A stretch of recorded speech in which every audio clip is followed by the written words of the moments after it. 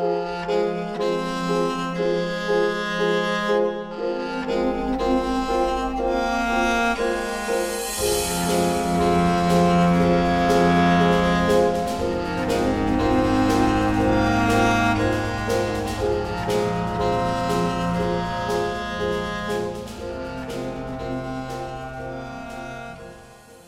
we're live.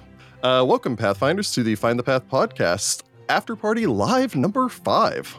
Hello. That's the part where everyone gets excited. I am your host, Rick Sandich. I am joined by my wonderful co-host, Rachel Sandich, over there on the side. And between us here, digitally speaking, is Gary S. Gary, being a longtime patron, follower of the podcast and all the rest of that stuff. And so we invited Gary on today to join us for this after party as we kind of discuss sort of metagaming as a whole, but really character knowledge versus player knowledge and all of the rest of that. Lots of fun topics to kind of engage ourselves in. So, well, first off, welcome to the podcast, Gary. Thank you very much. It's very kind for you to have me on here. And hi, everyone. It's hopefully... you all will have a chance to enjoy or have a chance to ask some questions in it. I think this will be an interesting topic. It's like metagame is kind of like the eternal RPG question, right? Yes. I don't think we're going to try to even solve the problem today, but we can talk about some of it, though.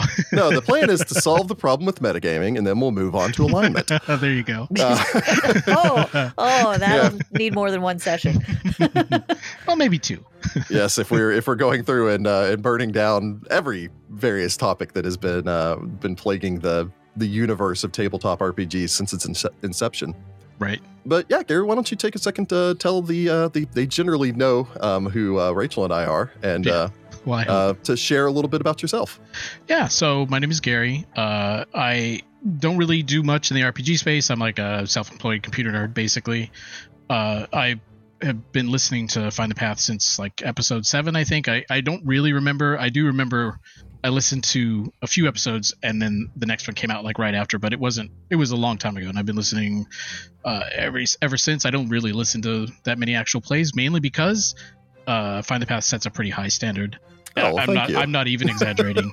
High praise. It's always pleasant to hear. Yeah, I'll try listening to something and I'm just like, just doesn't cut it.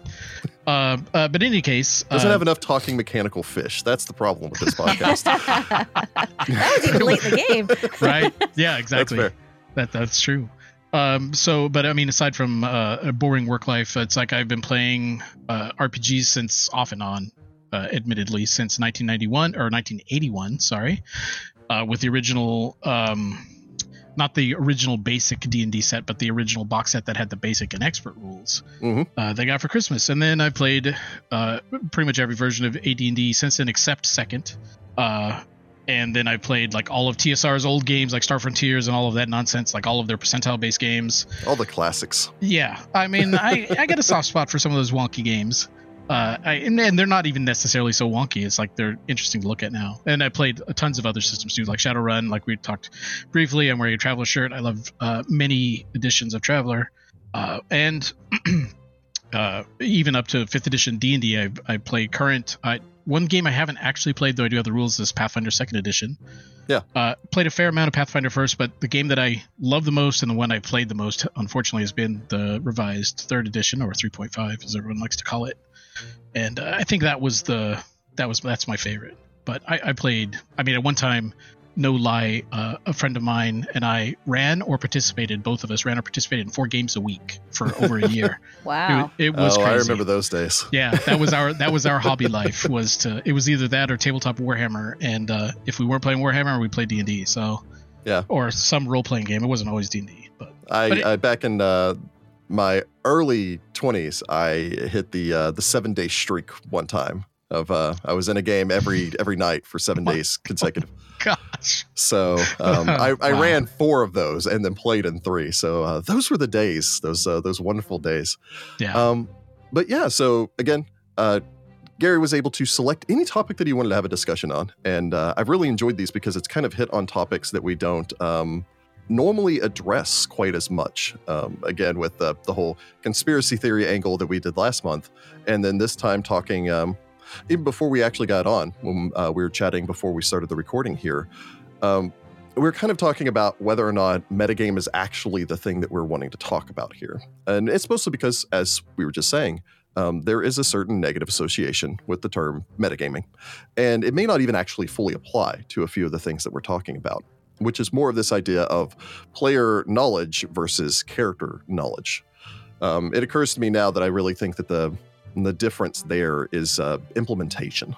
Metagaming has a negative connotation because it's kind of like taking advantage. Well, it's almost like counting the cards, right? When you're gambling. Yeah. It's like counting the cards is something that you can do, but the implementation of counting the cards is when you run into a problem.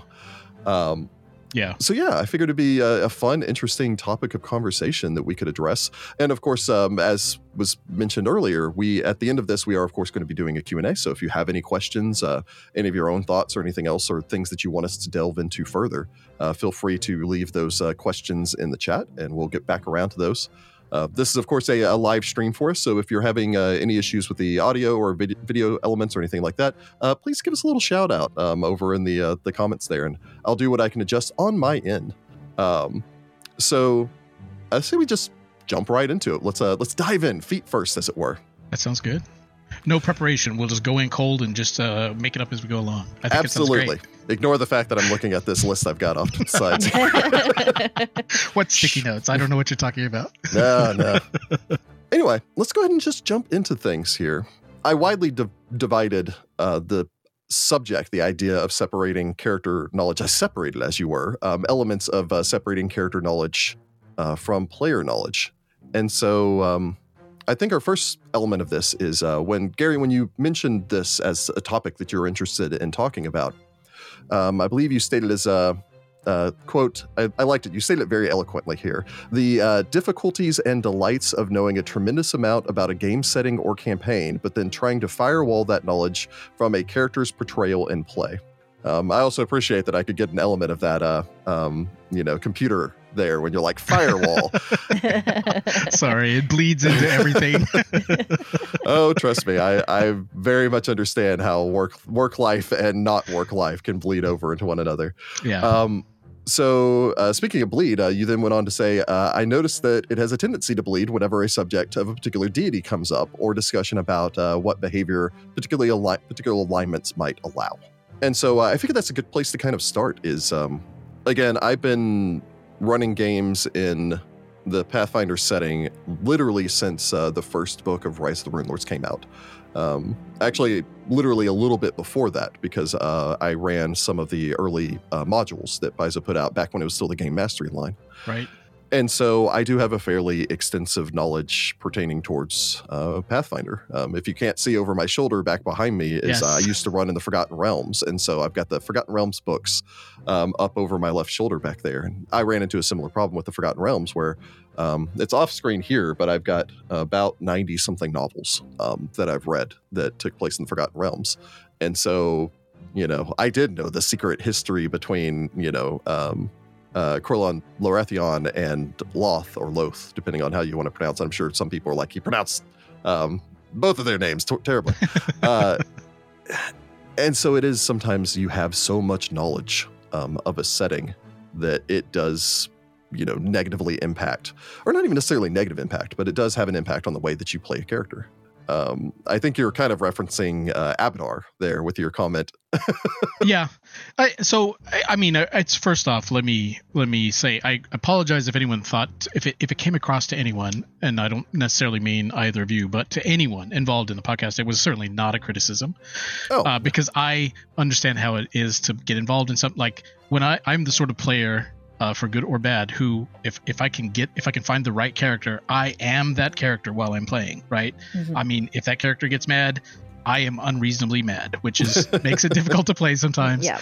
But by the same token, it's like I will take NPC actions personally until I have a chance to realize that I need to grow up. Basically, it's like, no, this is a game. It's okay for the character to be mad, but you shouldn't be. In any case, I didn't mean for it to. I hope it didn't come across as being. No, absolutely. And I think you hit on a very good thing right there, where sometimes it is difficult to separate the character, because if it's a good character, then you've put something of yourself into it. Yeah. and so it's difficult not to go, this guy, whenever I'm playing some sort of ridiculously abrasive NPC or something like that. Again, see War for the Crown. Right. Except for everyone there, it's too polite to say anything about what's going manners. on. Yes. Yeah. They do worry what the neighbors think. I mean, and with good reason, perhaps. and again, I always want to reiterate, a little bit off topic there, but I always do want to reiterate that, we appreciate any form of constructive criticism, because our goal is to improve. And the only way that you can improve is by receiving feedback. Right. Yeah. So I was thinking, I mean, the specifics, I think, of what I had in mind, or a certain person's aversion to Abadar, or another. It's not the when Abadar hasn't been present, like in Mummy's Mask, for example. Like Abadar had a very limited presence in Mummy's Mask, and yet there were comments made about Priests of Abadar, and it's like, okay, I guess, I have heard this sort of thing, like especially in Tyrant's Grasp with like about Norgriber and stuff, and some of it probably just comes down to my style of play. Like other people play things differently than I do. Like if I'm running a game, it's like I think it's fine to have some knowledge about the gods and stuff, but I mean, they're gods, right? They're not like a 20th level NPC. It's like, nope, it's a god. They can pretty much do whatever they want, and with the reason that they obey a certain strictures, because they've all kind of come to a consensus that will more or less do this, unless you're Grotus or whatever, right? So, or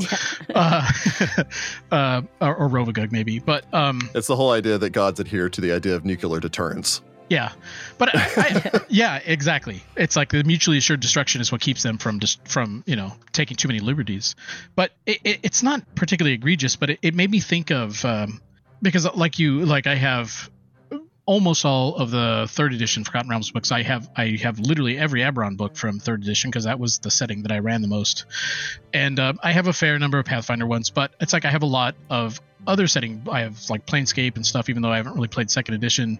And I had devoured, like with the Forgotten Realms, it's like I knew a lot about it, especially in Eberron. It's like I know all the secrets, and I know the details of the gods, or whether there are or not and stuff. And it's like it's kind of hard to like. It's one thing, like when it's the three of us, for example, sitting here talking, we could BS all day about, which god is better or whatever. And that's great. It's a great pub fight discussion, right? It's like, bargument, I think is the term I heard from a friend.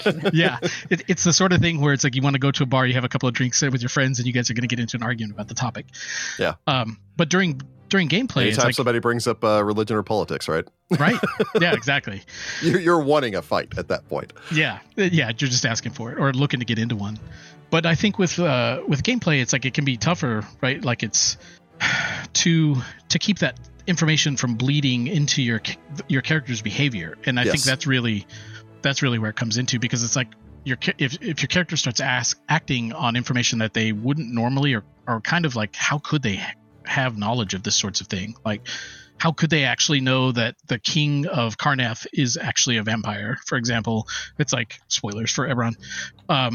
How would they know? It's a secret that's been kept for like 80 years or 100 years or stuff. It's like, how would the average Joe PC first level guy, how would he know this? And it's like, it's one thing to know it, and it's another thing to act on it, I guess. And absolutely, I haven't heard anyone actually act necessarily, other than just to perhaps be a little less friendly to a little less DDs, friendly, for example. Which I mean, you could chalk up to, it's like, particularly if a character is like worshiping one of the old forgotten gods, that one could make the case. It's like, it's like they're out of favor now because the new gods are more popular, and it's like I kind of just don't like any of the new guys. That's a thing. So, but it's not like it was an egregis anything worthy of a fine or anything like that. But so I think we've kind of established there the exactly what we're talking about when we're talking about this idea of separating character, especially when it comes to the setting, where it is just, if you played in 2 or 3 adventure paths, you know so much about the world that you just absorb as you're going through these stories, that you're like, well, I know this about the setting. Actually, we can kind of clump that into a couple of different categories here. There's setting knowledge that that informs the character's personality or all the rest of that stuff when you're making the character. Right. So for instance, if you're sitting down and just going like, I as a player already don't like Abadar, so let me go ahead and make a character that doesn't like Abadar, or using even Mummy's Mask, for instance, many of the characters had a very negative opinion of Sarenrae because Sarenrae was the primary faith of the Kellish people, Right. and they were responsible for the Interrogum and the suppressing of, the Church of Sarenrae was simultaneously responsible for backing the institutions that basically outlawed the original faiths of Osirian, and were also simultaneously responsible for coming in, the Cult of the Dawnflower coming in and restoring those liberties. And so making a character that has that knowledge, especially if it's common knowledge for the region when you're playing Mummy's Mask, is great. Yeah. But then making a barbarian from the lands of the Lenorm Kings that has no ranks in knowledge religion, or isn't trained in religion in 2nd edition, and doesn't like the faith of Sarenrae because of what they did to the Osirians. Yeah. That's kind of different. Yeah. Yeah. Yeah, it's a little bit of a stretch, right? I mean, it's like someone's going to have to work really hard. If they did that in my game, they would have to work really hard to sell it to me. So I suppose the first question I kind of have for it is, what are the positives of having setting knowledge and using that to influence a character? I think I just mentioned one of them right there, which is when you're making a character, if you already know that information pertaining towards the Church of Sarenrae and their involvement in Osirian, if you're making a character from Osirian, then even before you start the game, you have a bit of knowledge that you can draw on to make that character more invested in the setting that you're in. Right. Yeah, which I think is a great way of putting it. It's like it allows you, I mean, having that kind of knowledge, this is definitely the benefit to it, is, man, you can make, even if you're the sort of person who doesn't like, my character backstories are like a paragraph, right? Maybe if the referee is lucky. But it's like I can ground them in the setting, right? Like I could play the Sarenrae priest who is here to make recompense as they can to Osiriani, right? It's like to the Dawnflower to a Dawnflower sect or whatever that is trying to help redress some of the problems that they caused as they can, and try to work, understanding that the Osiriani people are going to be, or the Osirian people are going to be upset. It's like, but I feel like regardless, it's like I think you can use that knowledge to really, even if it's not to slap a lot of details down on the page, but you can use key points definitely to really ground your character in a thing, right? Yeah. Like if you know the details about Absalom, or even like Brizia, which is where most of my characters end up coming from, unfortunately, it's like when you know a lot of the details about it, it's like you can just have random facts that if someone asks you a question about where you're from, just as the typical player-to-player communication as they're trying to get a feel for each other's characters, it's like you can drop common knowledge for someone from Brizia or Absalom or wherever. Yeah. You could just drop that in play, right? And say, well, yeah, I mean, this is common. And the little town that I grew up in, man, everyone knows this because, it's kind of a big deal for us or whatever. I think it helps create a more immersive experience when you do know some of those little details like that. Yeah. Like, again, I grew up in not a small town, but there were definitely things that just people knew. And I will say that sometimes it does take me out of the experience when my character is, born and raised in a city, and, Rick will bring up something and I literally have to stop and go, does my character know this? Yeah. And it kind of takes you out of it a little bit. So like having a little bit more of that information, I think facilitates the role play too. Like I can keep going with the conversation without having to be like, hey, do I know this? And then having to then redirect it because it takes you out of the moment. Yeah. Yeah, I think you make an excellent point that I should have, or that I wish that I had made, actually, because it's a discussion. Everyone's allowed to make these points. Yeah. No, but I mean, have a back and forth. I think Rachel brings up the key part of why I feel like there can be a problem with it, because for me, what I like most is to be immersed when I'm playing. I like a referee who can immerse me in the game, and I like having a character that I can feel in contact with, so I can be in the game when I'm playing it, right? And like you say, it's like it's both sides of the coin. It's like when I know something about the setting, or if someone tells me something that they know about the setting, it's like that makes me feel more like I'm immersed in the story. On the flip side, it's like the out of character discussion about deities and stuff like that kicks me out of it. And unfortunately for me, it's like the that kind of stuff is fine when you're not playing, but it's like when you're playing the game, it's like I want to be in the game. So, yeah. But I agree. I think that's a great point. Well, it's interesting. About the It actually immersion. brings to mind something that happened recently. So we're in the process right now of basically prepping the second season of Darkmoon Veil. And by prepping, I mean we've actually recorded a number of episodes pertaining towards the second season of Darkmoon Veil. So that will be making its return here shortly. Fantastic. You know, just in time for Christmas. Happy holidays, everyone. Happy holidays. Merry Christmas, I mean, it everyone. is pre-October. Or whatever you so- celebrate. Yeah, it is pre-October, as Rachel's been saying since June. I may have had Halloween decorations out for a while. She loves her spooky season. But yeah, we were playing through that, and we got to a point where there was some more dwarf stuff involved, and I play a dwarven champion of the dwarven pantheon. The Sky, I believe it's Sky Seekers. I don't have my notes here in front of me because they actually expanded the Dwarven Pantheon information with the new High Helm book. A very good book. I very much enjoy it, which even hits on things like, here's the Dwarven Pantheon that everyone worships, sans Droskar, Right. because it's hard to be a champion and follow an evil deity as part of your pantheon. And at one point, something came up and everyone's like, hey, Grim, do you know anything about this? And I looked to Ross, I was like, okay, so, should I roll a religion on this? And he's like, okay, yeah, go ahead and roll a religion. He rolled a religion. And it'll probably be cut from the episode, but Ross just kind of looked to me and was just like, I'm assuming that this is about this thing. I'm assuming that you know about this. I was like, well, yes, I do. I have read extensively on dwarves and all things finely dwarven. And so he was just like, okay, well, go ahead and explain what you know, and I'll let you know if you need to add anything. And so because of my knowledge of the setting, I was just like, well, let me tell you about like why, Droskar and Torag have this difference and, how Droskar, cheated while like trying to basically claiming other people's work as his own because he plagiarizes in addition to all the other terrible Droskar things. Right. And we do not support plagiarism no, on the no, FTP podcast. No. He used AI art and passed it off as his own. How dare. How dare. How dare he? But that does sound like a Droskar thing. Modern day Droskar. And that was one of those elements where I was able to use my setting knowledge because it is something that my character would know.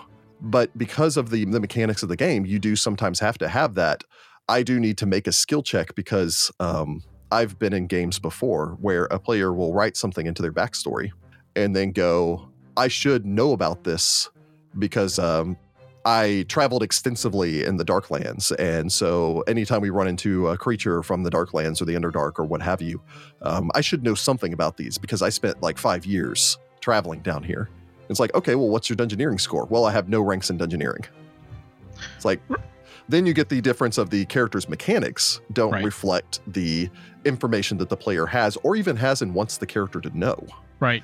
So that gets into one of those like, all right, well, you may have worked, it's that thing of like, you may have worked in a business for a while. Like, for an example, I worked in the semiconductor industry for a little bit when I was in my early 20s.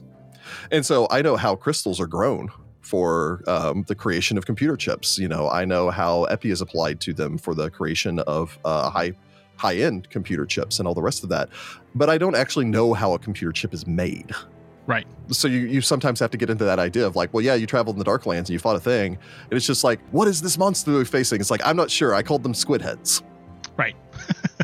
Yeah. Who knows? Right. This one was hammer and tongs because he has like a chisel-shaped thing and a claw on the other. I don't know. But yeah, no, I agree. And especially for systems like Pathfinder and pretty much every game that we're going to talk about, I would imagine. I think that like as part of...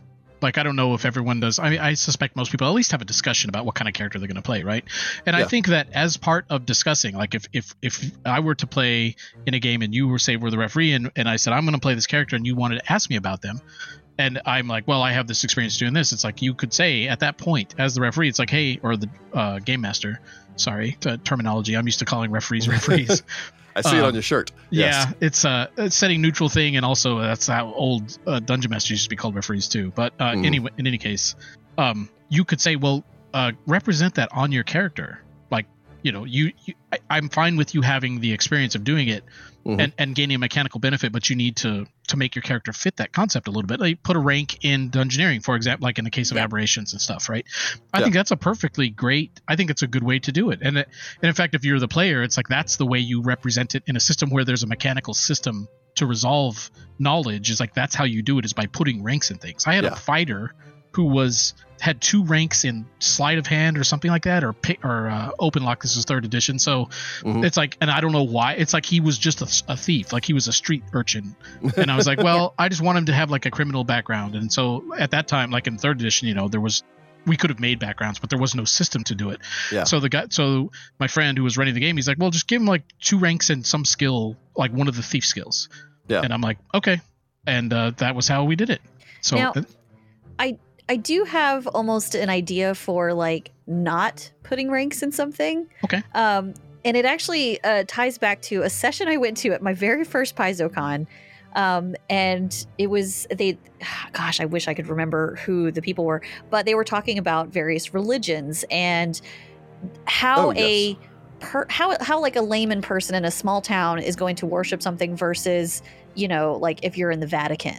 The way you approach it is vastly different. So like maybe you have like a small town character who doesn't really know anything about this religion, but this is how they worshipped in their place. Or, and you could apply that to anything, not just religion, but like that almost concept of like, that's part of your character, that they don't have ranks in this and they don't follow it correctly, but that's part of the character. I could see getting around that. But again, that you have to really commit to not having that knowledge then. Yeah. It's a very good example, because it is like, many people will profess to basically having a knowledge set or a skill set that don't necessarily completely understand, there's basically an entire, having worked in a professional, business career and going into office buildings, there are the people that BS their ways through meetings. That are like, I don't really know what's made here. I just, it's that idea of being the sales guy, that it's like, I'm selling a thing. No dig on anyone out there that's in sales, but it's, I'm selling a product that I've actually never used. I used to sell salsa, and I don't like salsa. I was dang good at it. It's true. Rachel abhors all condiments. Pickles, salsa. Ugh. Yeah. Well, anyway, that's another topic for another time. Yeah, Patreon stretch goal. Patreon stretch goal. Find the path salsa. Let's make a list of everything Rachel is. Exactly. It's a long list. Rachel's for Verbolten list. That'll be great. Rachel's extraordinarily limited cookbook. That actually, that hits on, I'll rapid fire through 3 things actually. One that hits on the stat block from 3.0 Forgotten Realms for Elminster, where they're just like, he's a level 1 rogue, level 3 cleric, and like 15 or like 20 something levels of wizard, and I think there's a level of fighter thrown in there because it's like, oh, he went through all these other phases. 2, I do love the background rules for background skills, which is something I routinely implement, because that does give you additional skills to just throw into things to go, this character would know underwater basket weaving. Well, we had an example of that in our Legacy of Fire game, where my character grew up in the area but didn't know the language because I was a fighter and I didn't have an extra skill for linguistics. So when we had the background skills, it's like, oh, then I actually know the language of the place that I have grown up my entire life. Like, because otherwise I only know common. So I learned the common tongue. I think that's when I started implementing the rule that you could take common or you could trade it off for your regional language. Yeah. So it's just like, I don't actually know the trade tongue. I only know my own language. Right. Yeah. Which is also something I've always done with commoners in a region, that I'm just like, commoners don't get common for free. They get their regional language, just because it reinforces the reason to know a regional language as opposed to the common tongue. Right. Because again, it's kind of, if you're harking back to medieval and Renaissance period Europe, which is kind of what that's based off of. It's the whole idea of common is German. It was a trade language. It was, everyone knew a little bit of German.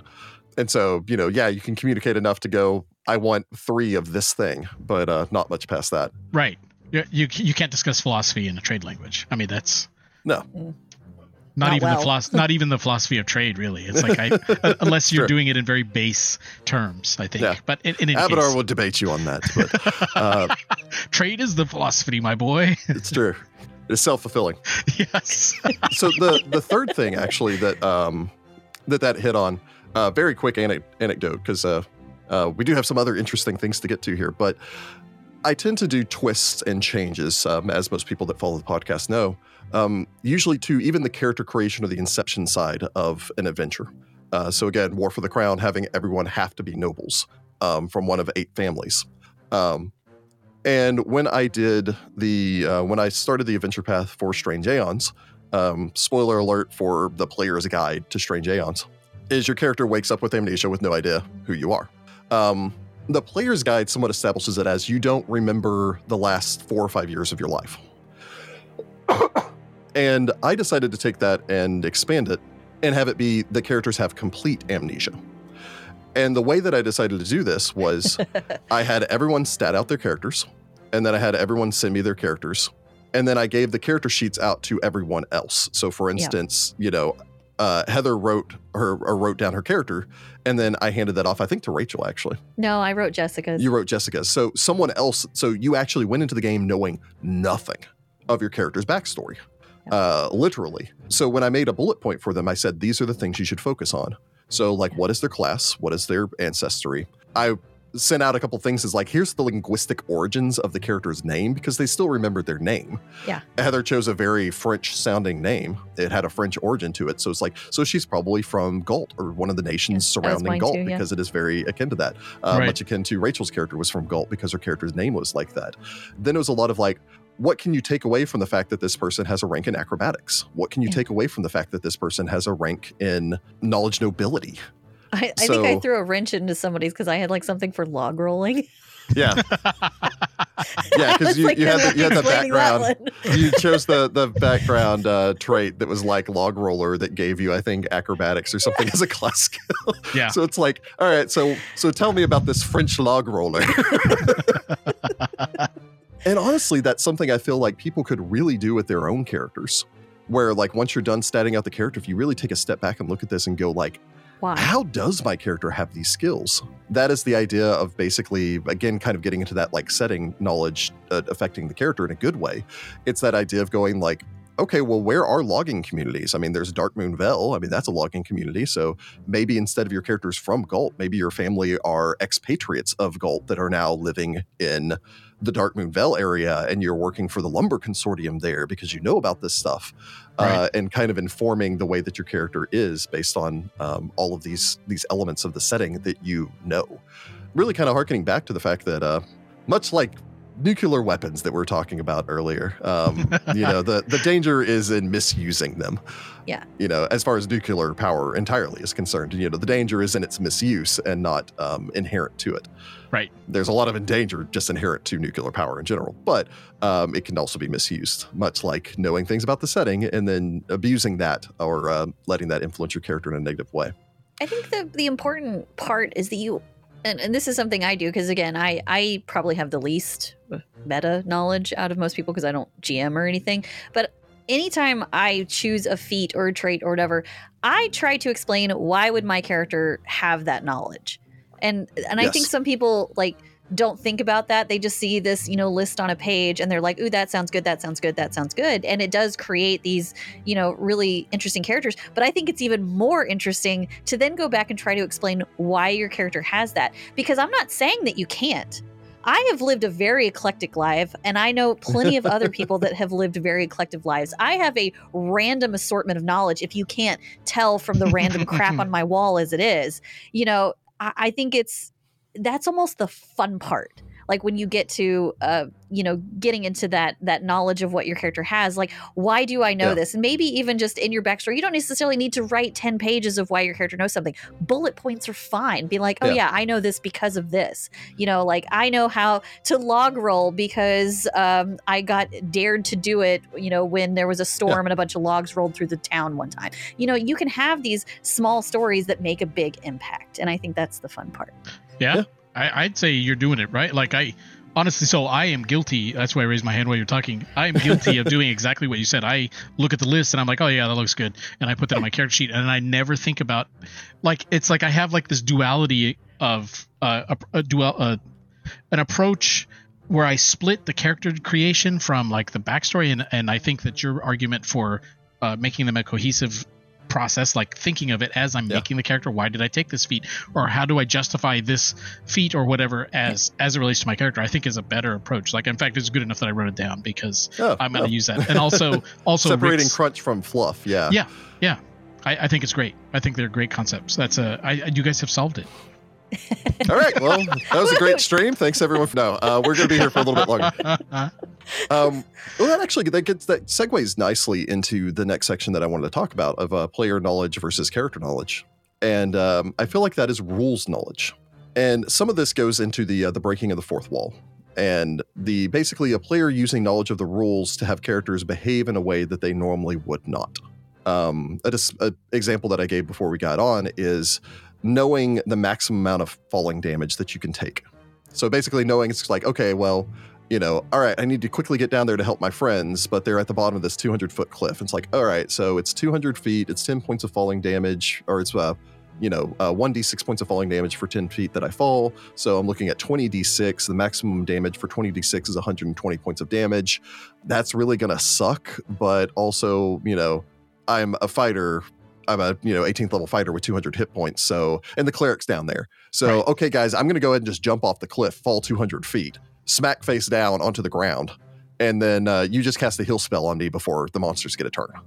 And that is the point where you look at it and you go, hold on, no rational person would jump off of a 200-foot cliff, because a rational person doesn't know how many hit points that they have. Yeah. So you're now acting completely out of character because you know the mechanics, or one of the most commonly, I think, thrown around example of kind of meta knowledge and using meta knowledge of the fact that you're playing a game is you run into a troll and you fight a troll, and every player at one point has fought. If you've been playing Pathfinder or D&D or something like that for more than a year, you probably fought a troll at some point. And again, you go, oh, it's a troll. Well, we've killed it, but it's not actually dead. We need to burn it. Right.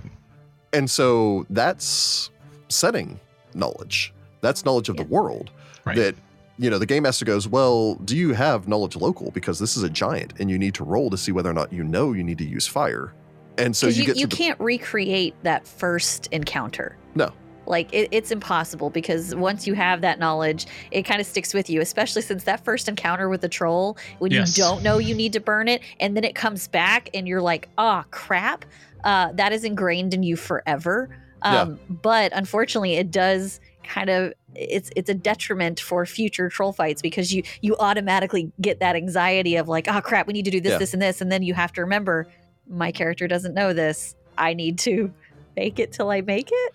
Right. And you sometimes fall into this, what I kind of see it as is a backwards justification.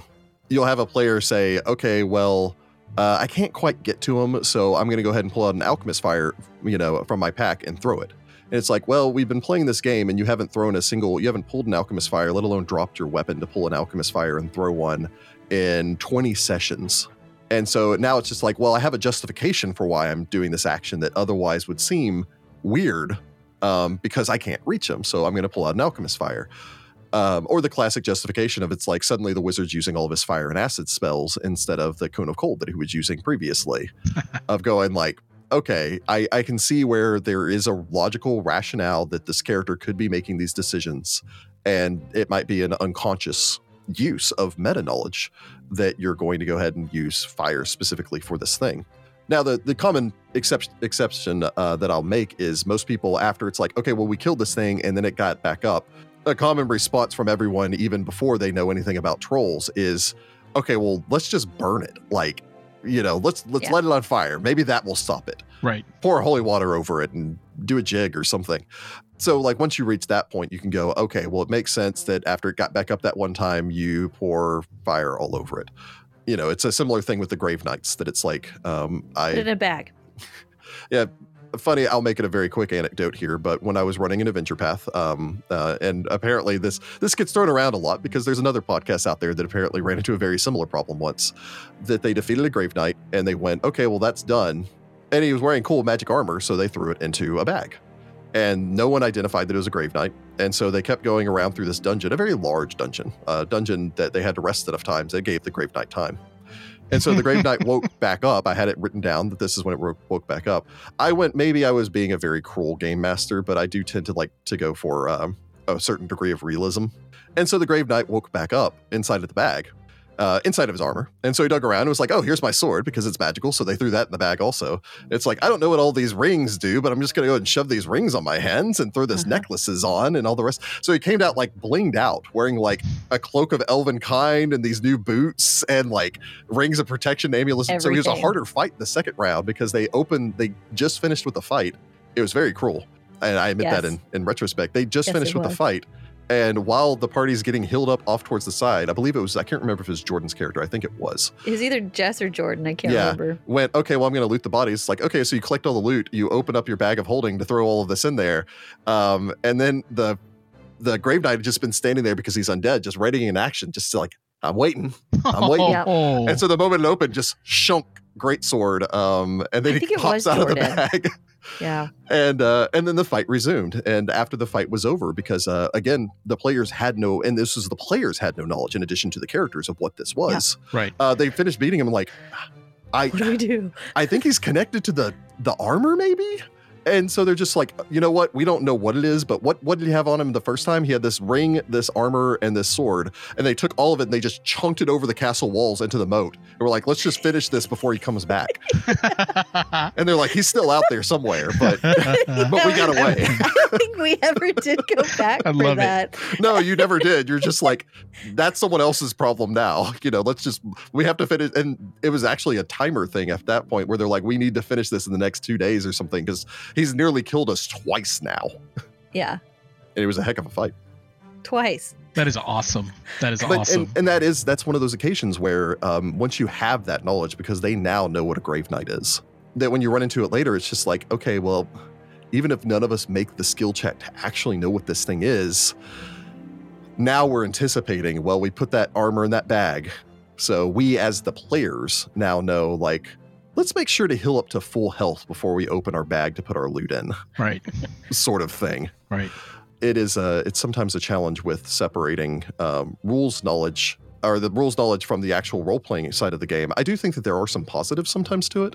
One of the quintessential examples I can give is any party will charge headfirst into a dragon fight, but throw a single rust monster out, and suddenly everyone's like, oh no, I'm terrified now. Like now I'm facing something that, you know, it's one thing to do hit point damage to me. Right. But to my sword? Right. I think the first time we fought a rust monster, I was the only one that didn't know what it was. And so like it in and out of like character, like my character didn't know, I didn't know. And so I was like, yeah, this is fine. And then I think you destroyed my sword and I was distraught. Yeah. Oh. This is like, no, he just gobbles up your sword and keeps going. And Ross ran one once also that it was a similar thing where, you know, it was I think we identified it in that case. And that's one of those cases of like the rules, you know, getting in there of like, I've identified this thing, so now I know what to do against it because, you know, my character knows. But I do think sometimes, like, you know, there is that, actually, another anecdote. I know I'm going on a lot of these, so I apologize, especially for games that aren't even recorded. But I was running, and I think I mentioned this maybe before once on one of the streams. I ran a game where the amount of noise that the party made was important. And I knew that I could go about the usual thing of saying like, okay, like, you know, noise is an important thing, or just like making a comment about like you hear a distant splashing sound and, you know, but what I decided to do instead was I got a glass bowl and I got a bunch of glass beads that I knew would make a lot of noise. Uh-huh. And so I just let the party, and I was just sitting there going like, okay, so yeah, you walk in here. And then the party's carrying on a conversation. I'm just kind of checking my watch, and then I pick up one of these things and I drop it in this bowl. It makes this loud clang, and everyone stopped and looked at me. And I was like, no, go on. And they're like, oh, okay. And so they get into the next room, and they get into a fight. And then after the fight's over, I pick up like 2 beads, and I drop them in a thing. And I was just like, and then when I'm doing the description, I'm like, very distantly, you hear like a splashing sound and all the rest of that stuff. You have this disconcerting feeling like something's watching or something's listening to you. And I think it was when they were I was like, okay. And then one of them spellcast, and I picked up a thing and dropped it in. And Jordan like almost stood up from his chair and pointed at me. It's like, it's anytime we make noise. It's like, yes. And that's meta knowledge because the characters are hearing the sounds. And the players, because they're not in the world, aren't maybe going like, that splashing sound is increasing. even Right. if I'm saying it as the game master. But when I have this like, oh, look, Visual. I'm actually doing this, this visual, this audible thing that's happening, suddenly they're like, this is important. Or the classic, the game master rolling dice behind the screen Right. and the players God, I not hate when knowing. you do that. It's like, did Rick just roll for something? It's like, don't worry about it. Right. Yeah. Well, but, I mean, so it's hard. So I love the second example, like the glass beads and the glass dish. I think that's a great idea. Because sometimes, because like with the dice, the problem is like you don't want to. It's a fraught subject because people. I mean, I have done my best. Like I play in a game where I am playing a different character in the same dungeon that I am running, that I'm getting another character played in a different group. It's like some kind of tournament sort of nonsense, right? Mhm. And so I'm the only person who's played in the dungeon before, and Yeah. I'm playing with the guy who's never played it before. So I have to play the game like I have never been in this dungeon before. So Yeah.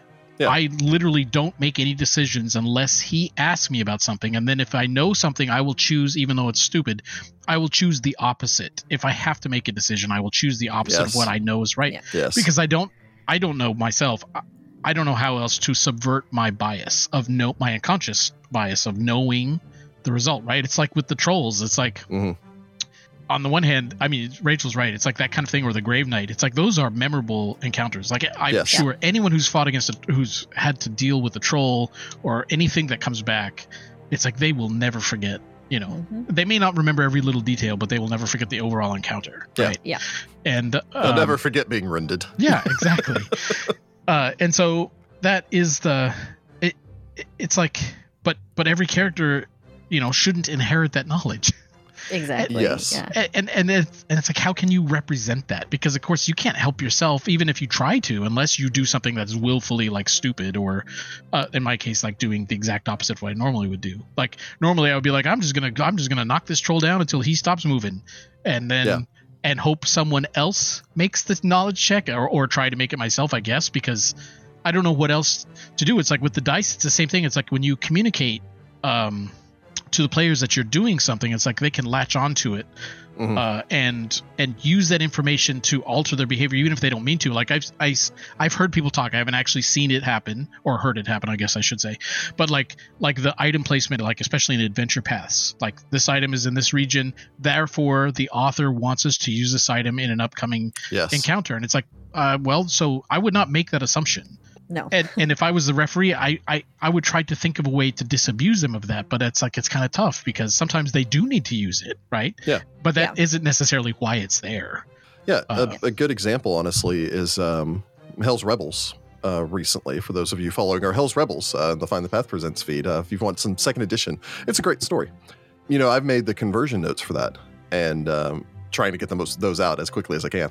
But as far as the conversion and all the rest of that stuff is concerned, the story does include a number of occasions for you to gain access to things that's like, this will obviously, here's a ring of swimming, here's a potion of water breathing, here's a lot of things to signpost that water will be eventually a thing. Right. And one of the things that I ended up doing with that, because I am, maybe I'll use the term notorious for foreshadowing, is I think people like, water is going to be a thing, but is it going to be a thing this book, or are we getting these items to use 3 or 4 books from now? Right. Because we never know. Yeah, and that's the whole beauty of foreshadowing a great deal, where that there's an authorial intent to make certain that the party has these items or has access to these items. And once the party gets to that point, then they're going to be able to implement them. They're going to be able to use these things to help them. But at the same time, you don't necessarily know for certain. Honestly, that's actually, I think we've covered a lot of like the rules knowledge and the benefits and the negatives to it. But I think you made a great segue there into what I think is maybe the third primary topic here, pertaining towards this idea of separating character knowledge from player knowledge. And that is understanding the game, understanding storytelling. So there's a certain level of tropes that come with running games. We're just talking about that. You're saying dropping items here and the game master basically telegraphing to the players, this thing is going to come up. Because in the real world, there is no such thing as foreshadowing. In the real world, spoiler alert here for a movie from the 90s. and was it City of Angels? Is that correct? I think that's right. Keanu Reeves, or not? No. Anyway, very long story short, Angel comes down from heaven to basically be with a mortal woman and gives up being Nicolas an angel. Cage. Nicolas Cage, thank you. Cage, I don't know why And I Meg think I had Ryan. Keanu Reeves in my head because I was thinking about the story you were telling me recently about the Walk in the Clouds. Walk in the Clouds. But yeah, Nick Cage comes down. He's, to basically give up his immortal life. And spoiler alert again for that movie, then she's bicycling and gets hit by a truck and dies. And I think a lot of people felt cheated because you would expect something like a major character's death to be foreshadowed. And it wasn't. Right. It just came out of left field. And then that character's gone now. And so that's a great example of how in storytelling you don't always have to foreshadow, or foreshadowing can work against things. But in the case of using storytelling knowledge, most players will never go, okay, well, there's a sudden into book 6, there's a completely new boss that we haven't been working towards this entire time. Right. Or, we were giving a whole bunch of stuff for underwater exploration and we never ran into a single underwater thing. Right. So what were all these rings of swimming and potions of water breathing for? Or again, like the classic thing of just going I don't trust NPCs because an NPC betrayed me. Right. One time in one Once. game. Right. Yeah. Yeah. Yeah. That's been a reoccurring joke where it's just like an NPC betrays the party in Mummy's Mask. And it's like, we never trust an NPC again. Right. Right. Because it happened one time with not even this character, not this campaign, not this. Yeah. I know you Ignoring mean. the 20 NPCs that helped you up until this point to just go, we never. Right. Exactly. So honestly, this is, as far as separating player knowledge and character knowledge is concerned, I feel like this last one is the one I'm the most guilty of falling prey to. I read extensively. I love to read. And there are a lot of times when I'm following an adventure path and I'm like, well, this just makes sense. This would be the next logical step of this story for it to continue to progress. It's going to transition now from okay, well, this NPC keeps showing up and the game master keeps playing this NPC. So despite the fact that they don't have anything to do with the story that we're doing right now, they're going to be pertinent soon. Right. Yeah. So I need to know this character. I did a whole thing with my version of Rise of the Runelords where I seriously played up a minor NPC in book 1 because he became a primary antagonist in book 2. And I really wanted to play up the idea of this character, his backstory, so that the players actually appreciated honestly, that's the way I played it, the tragedy of his fall. Right. And so if you as a player are looking, there's oftentimes an unconscious bias to go, well, I see that the game master is giving focus to this, ergo, this must be important, ergo, I'm going to give focus to this, even though for my character, this is the one occasion that I've role played. But my character's been talking to people all day. This is just one of 20 people I've talked to today. Right. Yeah. But because the game master decided to run this session in this one, I walked into this place and then described a person standing behind me in line at the Chipotle or something, that this is the character I'm going to latch onto because the game master wouldn't have described them if they're not important. Right. Yeah, it almost ends up putting more work on the GM because you almost need to set up a few red herrings to almost trick your players into not latching on to those. Yes. Yeah. So I mean that's a tough. So I agree. It's tough, and I wonder if maybe I have been thinking about this wrong from the start. So full disclosure, I tend to run sandbox games, right? I will use modules and stuff, but I let the setting be player dictated, basically, for good or bad. About half and half. And so it's I played War for the Crown. Was my favorite adventure path, but I haven't actually played. I played Hell's Rebels and Hell's Vengeance and War for the Crown, and the one that was in Dragon but was not actually in the 3.5 days. Was it the Shackled Coast or something? I don't remember. There's Shackled City, Savage Tide, and Age of Worms. Yeah, so I played some of those in the 3.5 days, but in any case, but so I don't have a lot. It sounds like you guys have extensive experience. Your group has extensive experience with adventure paths, right? I would say extensive is an accurate description. Yeah. I mean, through a few. It perhaps an understatement. So maybe the storytelling aspect is part of the adventure path thing. Maybe I'm just going to throw this out there.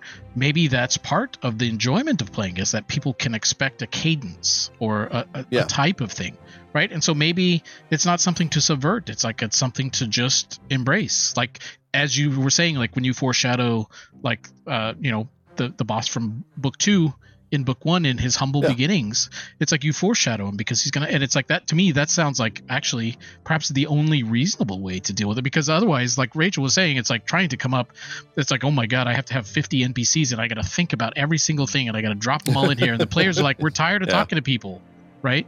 There's a balance. Yeah. So I don't know, maybe just within the meta, maybe think of the type of game, the adventure path type of game, and realize that the gameplay for an adventure path may not necessarily be the same as gameplay for like a series of unconnected adventures. Like if someone were just using like the old modules or stuff in a homebrew campaign, maybe it wouldn't work the same way. Maybe it shouldn't even be run the same way. I don't know.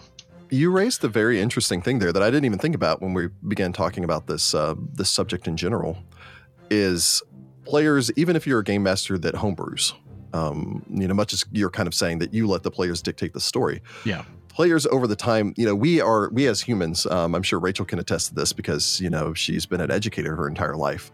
We as humans are geared towards pattern recognition. Yep.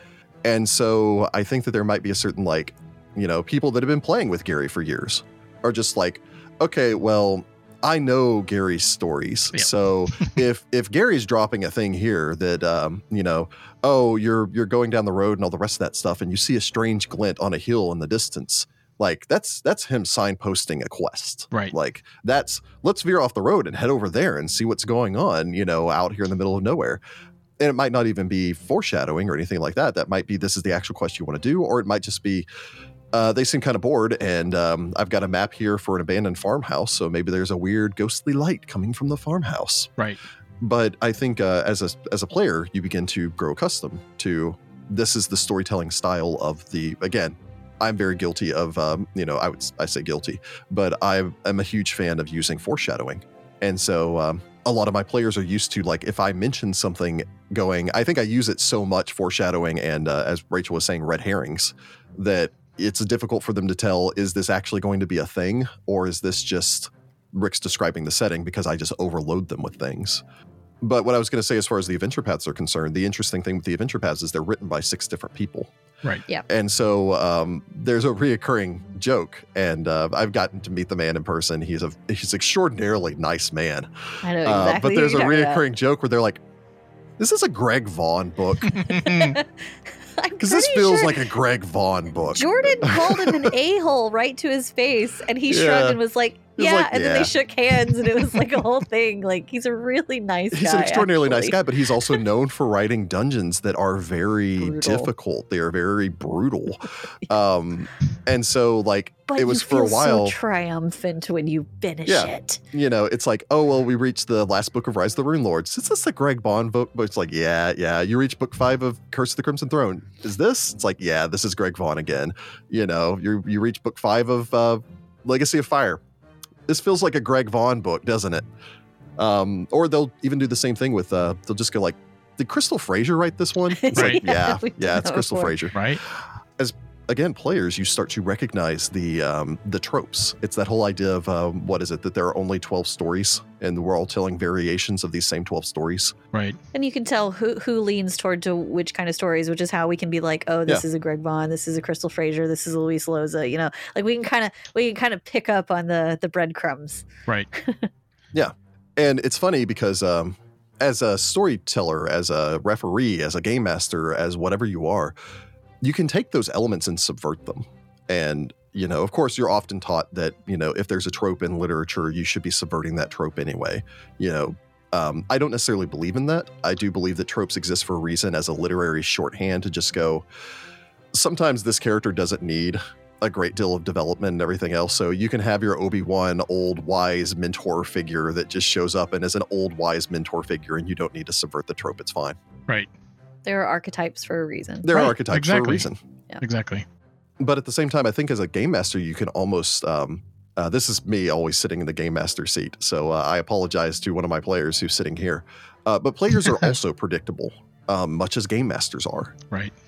I routinely foreshadow things. It's what I'm just kind of known for. That and overly grandiose purple prose descriptions of things sometimes when I really get into it. I blame Edgar Allan Poe for that. But at the same time, I can sit there and go, not to be mean or anything else to poke fun at my friends or whatever. It's like, I know that Ross isn't going to play a bad person. Right. So even if Ross is like, I'm playing neutral, I'm chaotic neutral for this character. And this character is like, if I throw in like, there's an injured child on the side of the road, that's all the hook I know I need for Ross. Right. Because Ross, the player, it's a storytelling knowledge that will influence his character. Ross, the player, cannot help it. Right. It's a reoccurring joke that anytime a magical item pops up, Heather's usually the first one to throw her name into the hat for the magic item. Right. Because that's just Heather's style. It's immediately like, that could be remotely useful to me. Right. And so as a game master, I know that if I put a tantalizingly useful magic item up as the reward for it, Heather's going to go for it. It's like, don't do it, Heather. Don't do it. Just off to the side of the road in this misty vale, it's just out of reach.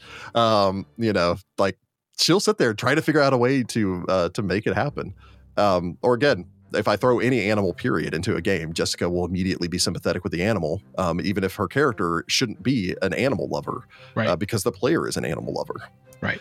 And so I think that there is an element of, again, using the term in the least negative way possible, metagame, where players can see the, how did I describe it? I think once I'd heard it described as well, the strings that control the system. It's like you can see where the plot is going. You can go like, I know I'm here. I know my destination's over here.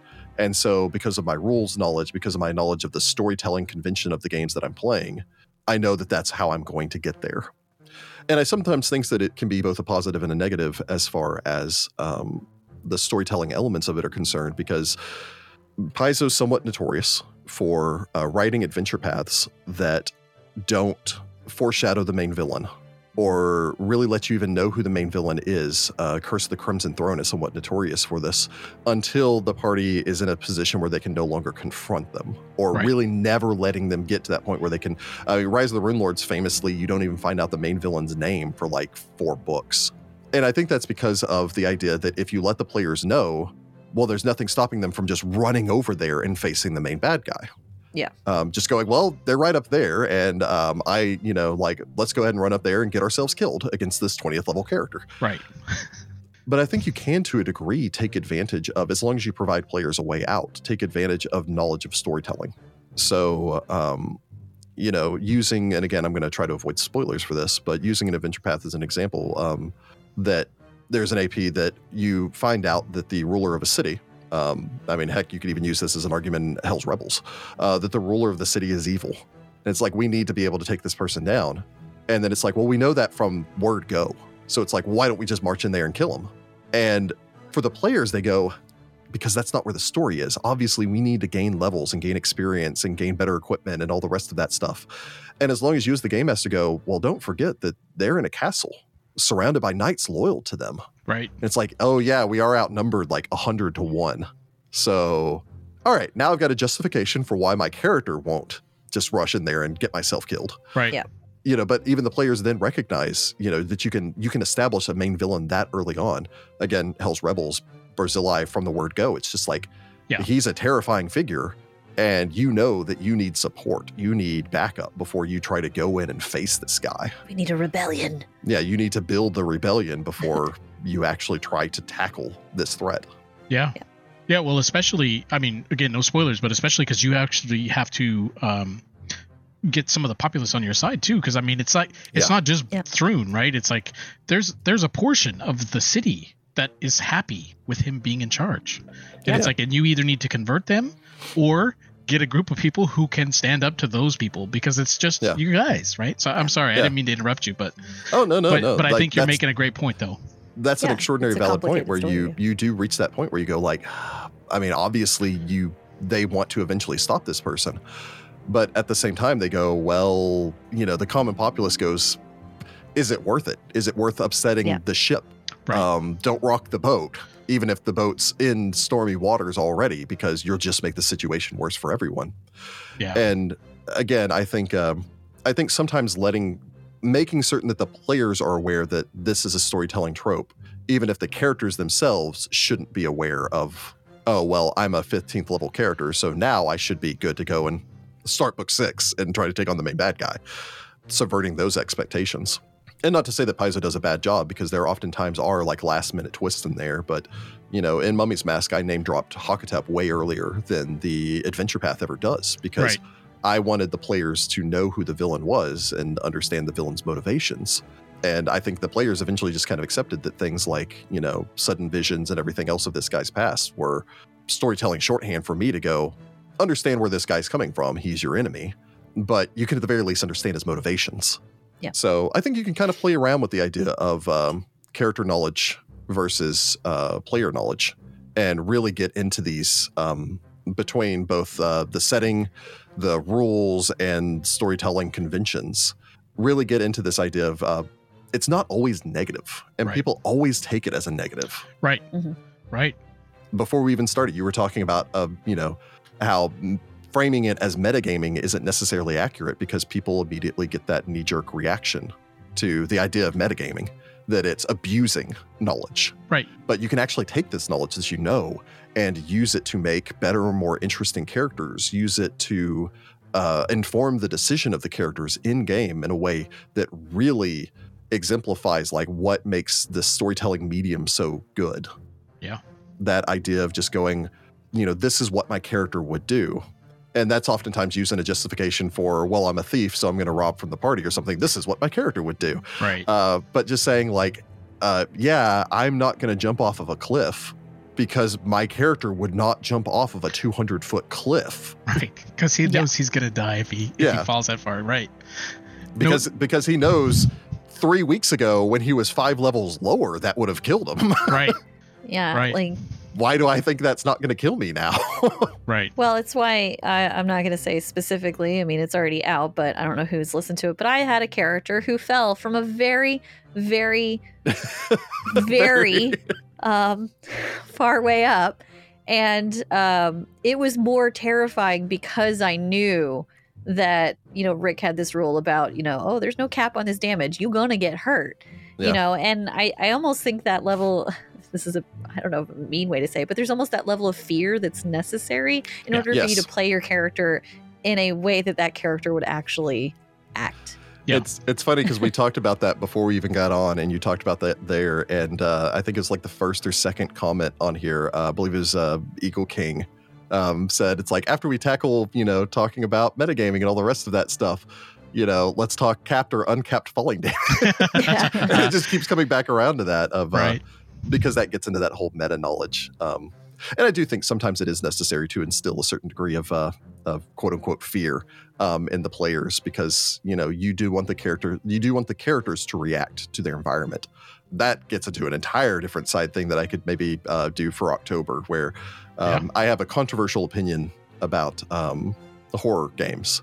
I love horror, but I feel like D&D and Pathfinder and a lot of these games struggle in comparison to something like Call of Cthulhu. Yep. Yeah, absolutely. With horror, because the entire idea behind it's kind of the difference between the works of H.P. Lovecraft and the works of Robert E. Howard. Robert E. Howard is wish fulfillment. It's, I'm Conan the Barbarian, I grab things and rip their heads off with my iron thews. Wow. And yeah. Well, naked for this entire story. Exactly. And that's kind of what, Pathfinder D&D really kind of comes back to. And because it is that power fantasy. It is that, like, I'm an extraordinarily powerful individual.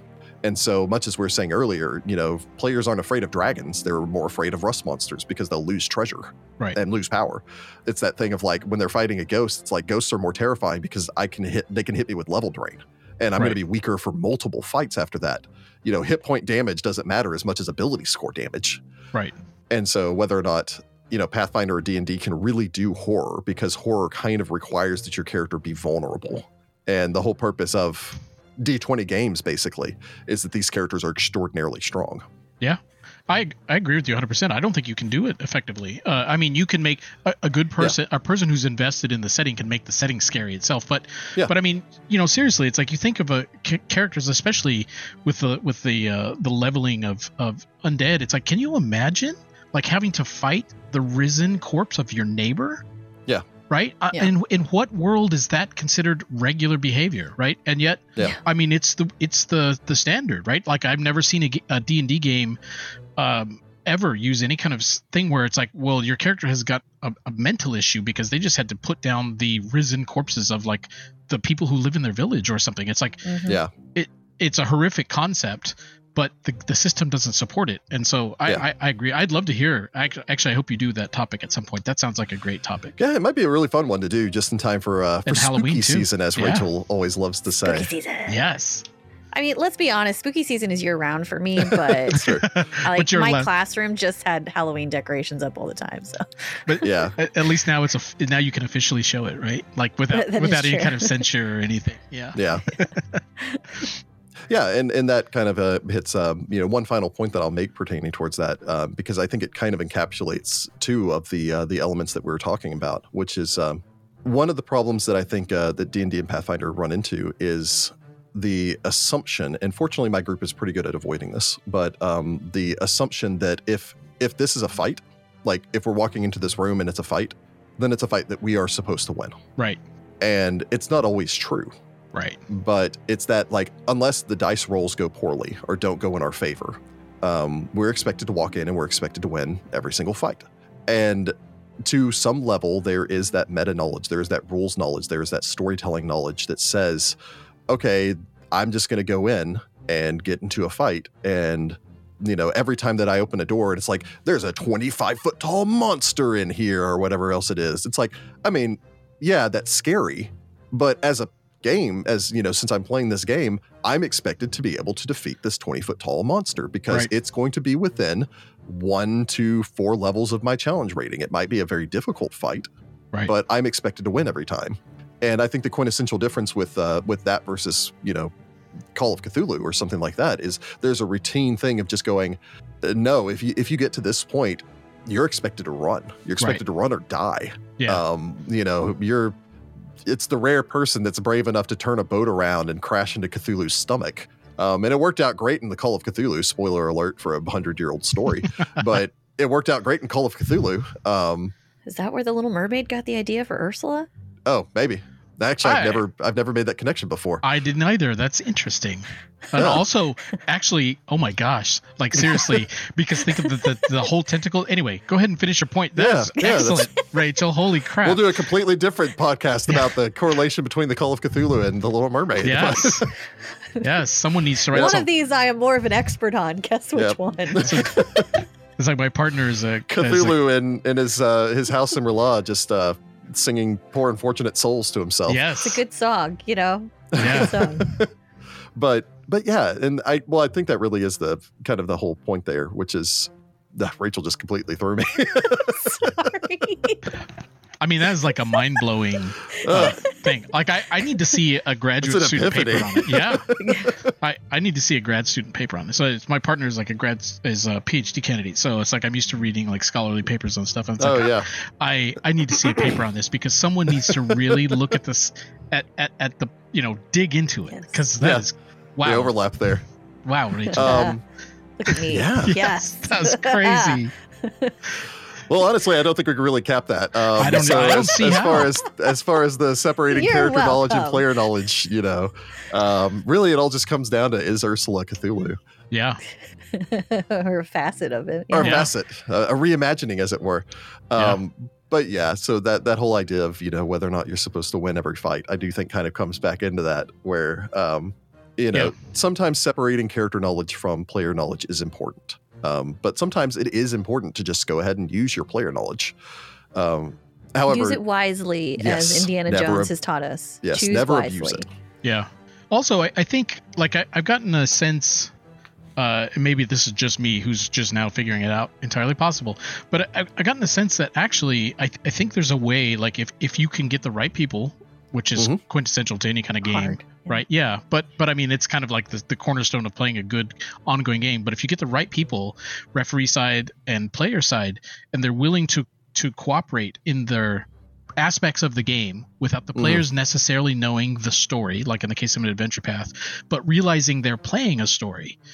Yeah. And it's like everyone could work together within their little sphere to make it, to integrate it, and both sides could benefit. Like you were saying earlier about like the NPCs and stuff. It's like if the players know that this stuff is coming along, it isn't necessarily bad that they know it, you know, because maybe they can make their characters work towards it. So I honestly, and I think that, I mean, you guys have helped me work out this concept in my mind to the point where I'm like, I know it's not inherently bad, but I have a hard time getting arguments about why someone might, you know, what parts, because it's a very complex topic, right? Yeah. Yes. It's like the rules are our interface into the world the characters live in. So metagame is a part of the game. It's like we have to understand the way the game works to play the game. But regardless, we beat this topic to death. But but I hadn't really thought about people working together using outside knowledge of even of the story without necessarily knowing the specifics and thinking how they could work together and actually make it all work, like even tighter. Yeah. Well, go ahead and I'll throw out one last thing before we move on, because I do want to get to the Q&A section here. But you just kind of hit on something that triggered a memory for me. Again, I don't know if you've ever had the opportunity, I have not, to play the Pendragon RPG. No, I don't think so. Yeah. I have friends who have, but I have not.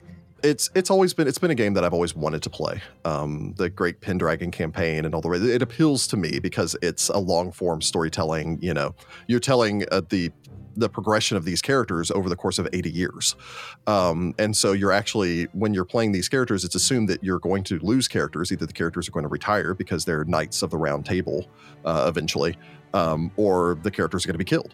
And two interesting things that they do in this are, one, your character doesn't have mental traits. All of your character's traits that are on your character sheet are your character's physical abilities or the skills that they've learned, like falconry or like courtly etiquette, etc. Right. The reason that they do that is they're just like, well, the mind of the character is the player. So, you know, there isn't a trait to determine, well, this character is extraordinarily intelligent, so they should be good at puzzles or riddles or something like that. It's just like the player is the mind of this character. Right. And the player in this aspect is almost a meta mind for the entire family, because when your character dies, you don't just roll up another random character. You play another character of the same family. Right. That's somehow related to the previous character. The way that it works is when you make a new character, that character is assumed to have been listening to the stories of this other person, their tales of adventure, have access to their journals, have been writing and exchanging letters with this character. So, for instance, Gary, if you had a character and your character died, you'd bring in a new character, and that new character would know the entire story up until that point. Even if the story is 25 years long that previous character was going through, he jumps in and goes, well, yeah, you know, remember back in the day when, you know, my uncle fought against, you know, or fought side by side with, you know, Uther against the Saxons on the Eastern Front over in, you know, Silchester? It'd be like, oh, yes, I do remember that, because I too have heard the legends of my ancestors battling over there. And so I think that's kind of a game right there that marries the idea of character and player knowledge being one and the same, because it's assumed that the player knows everything. So even if you run into, it's like, oh, well, we fought a dragon once before, and I learned this thing on how to defeat dragons. And that's family knowledge that has now been passed on to my future characters. So all of my character, because I, the player, know it, all of my characters are going to know it. Right. And then over time, it turns into telephone, and eventually, down the line, it gets skewed into something else, which is even more fun. So the fun thing about that is there is not a check to recall knowledge in that game. So, for instance, if you just go, what did I learn? Like, if you, the player, if Rachel's sitting there, it's like, what did I learn about dragons whenever we fought them like 20 sessions or 50 sessions ago or something like that? But if you, the player, can't remember, then your character can't remember either. That's terrible because So, I can't remember anything.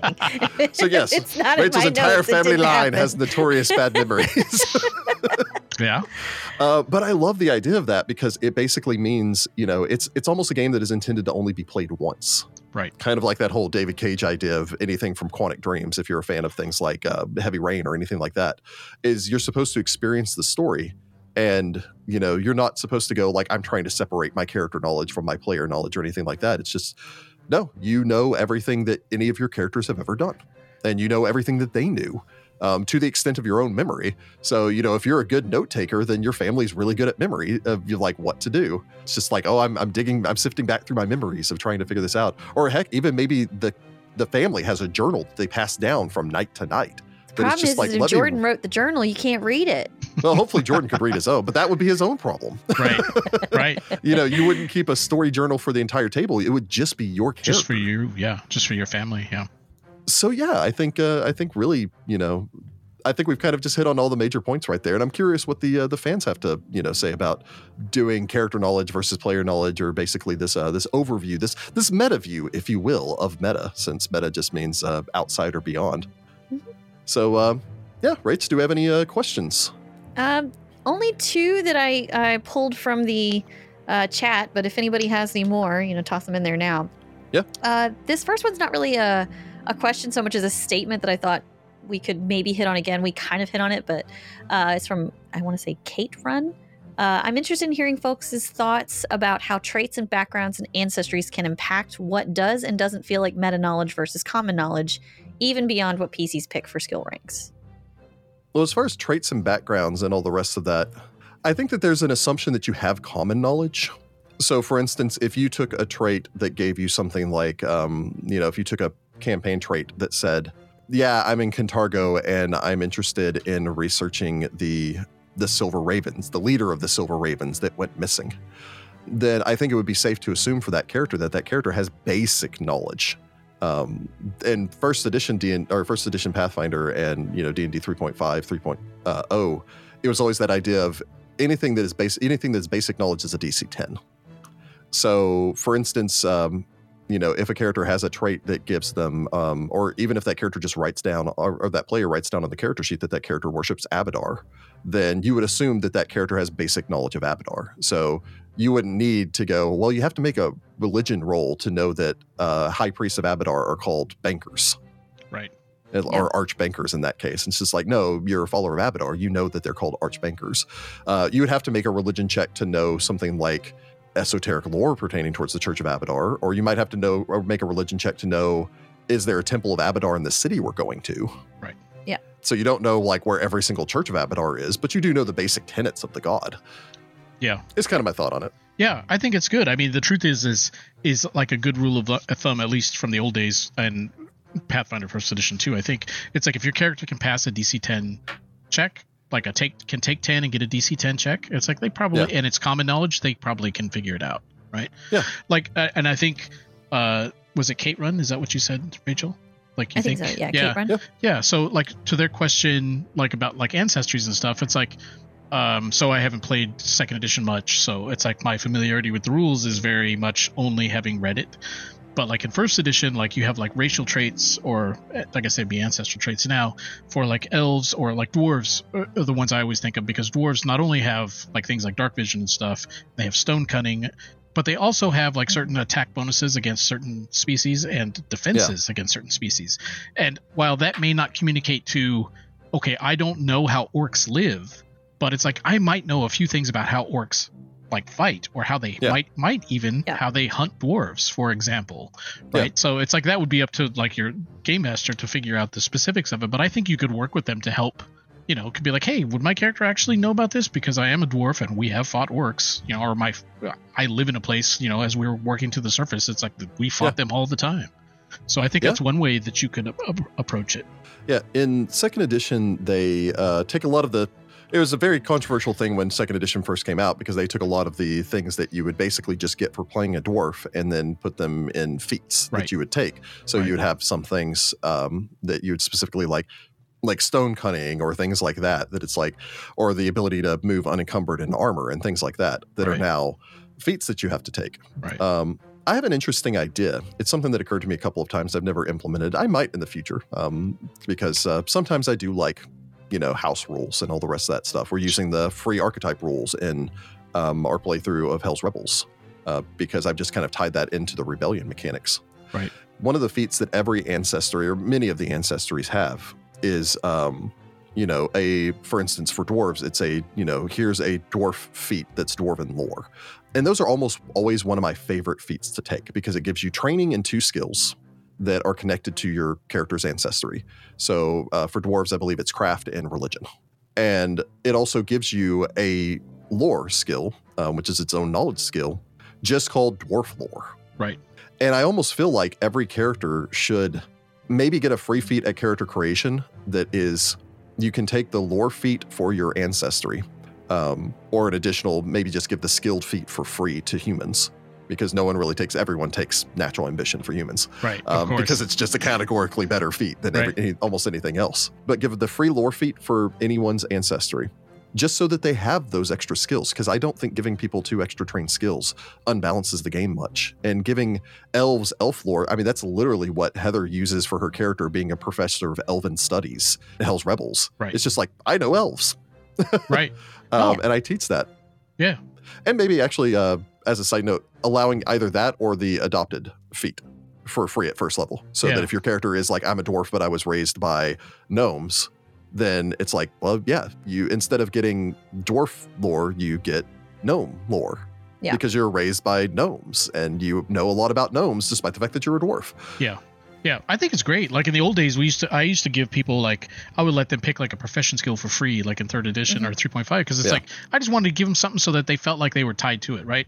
Or could be tied to the game that we're actually playing. And I think that's a great way to do it too. It also gets them involved in the character, right? It's like, you know stuff. Yeah. People can turn to you, meaning the other players can turn to you and ask you questions about what dwarves know, or in the case of the transplant dwarf, what gnomes know, right? Because it's like they come up to you, hey, what can you tell me about fighting orcs? It's like, well, I can tell you about what it's like to live in the Shining Hills. I've never fought orcs before. It's like, we had like forest animals that we talked to and stuff like that, Or I can tell you about the bleaching, even though it will never happen to me, right? So, in any case, I don't have to worry about it. I can still be a turned dwarf without having to worry about dying. Yeah. I mean, again, like I said, we've been recently doing stuff with the return of the Tales from Darkmoon Vale, and the sheer number of times that it's just like everyone turns towards Grim.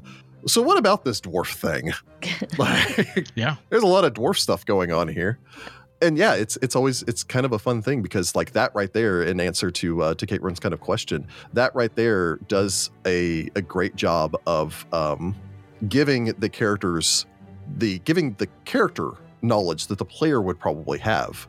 And even as a game master, just kind of saying like, look, Gary, I know that you've read through the Gnomes of Golarion book. So while you're playing this gnome and your character has gnome lore, then go ahead and just say things. Right. And if it's going to be so obscure that your character doesn't know it, then it's probably so obscure that you as the player don't know this specific thing pertaining towards gnomes that's in this adventure path. Yeah. It's like, oh, you can get rid of the bleaching with a mixture of, salt and vinegar. Who knew?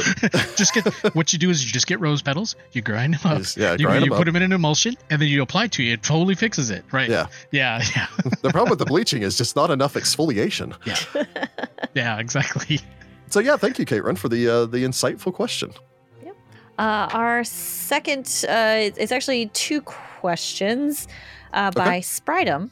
I think I'm saying that correctly. Is there a mechanical way to reward players who take the flavor and more feats that allow GM exposition and knowledge into the game, which I think is what you guys just talked about, really? I mean, there are a lot of ways. So, I mean, my mind immediately goes to, in 2nd edition, there's the dubious knowledge feat also, that it's just like, even if you fail, you get 1 piece of true and 1 piece of false information. Right. It's just like, I just know things. Right. Yeah, because the second half of the question was, or are the feats already powerful enough for the players? I think it depends on the feat, to be honest. Yeah. Part of the reason I like the background skills in 1st edition is they do state, let's put all the cards on the table here. All skills are not created equal. Right. Perception is not equal. There's a reason why perception isn't even a skill in 2nd edition. It's just something everyone has, because everyone would always take, if you had perception as a class skill, you put max ranks into it because you're going to roll it more than anything else. Yep. Yeah. If it were a skill, definitely the most, possibly the most important, right? Because you use it for almost everything. Yeah. In every situation. Go ahead, though. I'm sorry. Oh, no. That hits on that whole idea of like, these are the extraordinarily important skills. And so if you have skills that are really important, then you by nature have skills that are not as important. And I don't think giving people I remember some people commented early on when they were looking at our character sheets when we're doing Mummy's Mask that I give my players 25 points in point buy. And that's because I've really noticed that the difference in points just means that they don't tend to dump stat. Right. Everyone, whatever they want their highest stat to be, it's going to be that. Right. It's whether or not all of their other stats suck. And in my mind, a character having a 12 intelligence or getting an extra skill point, or having a 12 wisdom and getting one higher on perception and will saves doesn't break the game. It doesn't unbalance the game, but it allows the players to really play with the mechanics and not go, well, I have to have an 8 charisma because otherwise I can't have an 18 strength. Right. So it, encourages the players to make these more balanced characters. I think the same's true with giving people background skills. The only thing that I have as a requirement that isn't on the background skill rules is I require that one of the 2 free skill points they get is in a craft, profession, or perform. I don't care which one it is. Right. But it has to be in one of those 3. Yeah. Your character has to know craft, or know a profession, or know some form of performance. Yeah. It works out great because it makes these characters that are a little bit more, again, Octavius being a carpenter has come up a couple of times in Tyrant's Grasp. Right. Yep. Where it's just like, no, Octavius knows carpentry. He knows how to do carpentry. Right. It means that Heather can play a character that has, a perform, or, any of the characters in War for the Crown can take a rank in perform dance because they're nobles. Right. And should probably know how to dance.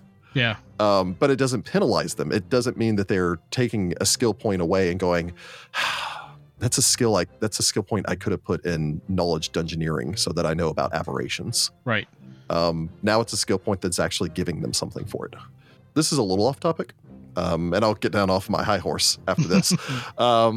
It's a little off topic, but I feel like one of the biggest problems in tabletop gaming as a whole is the adversarial relationship between game masters and players.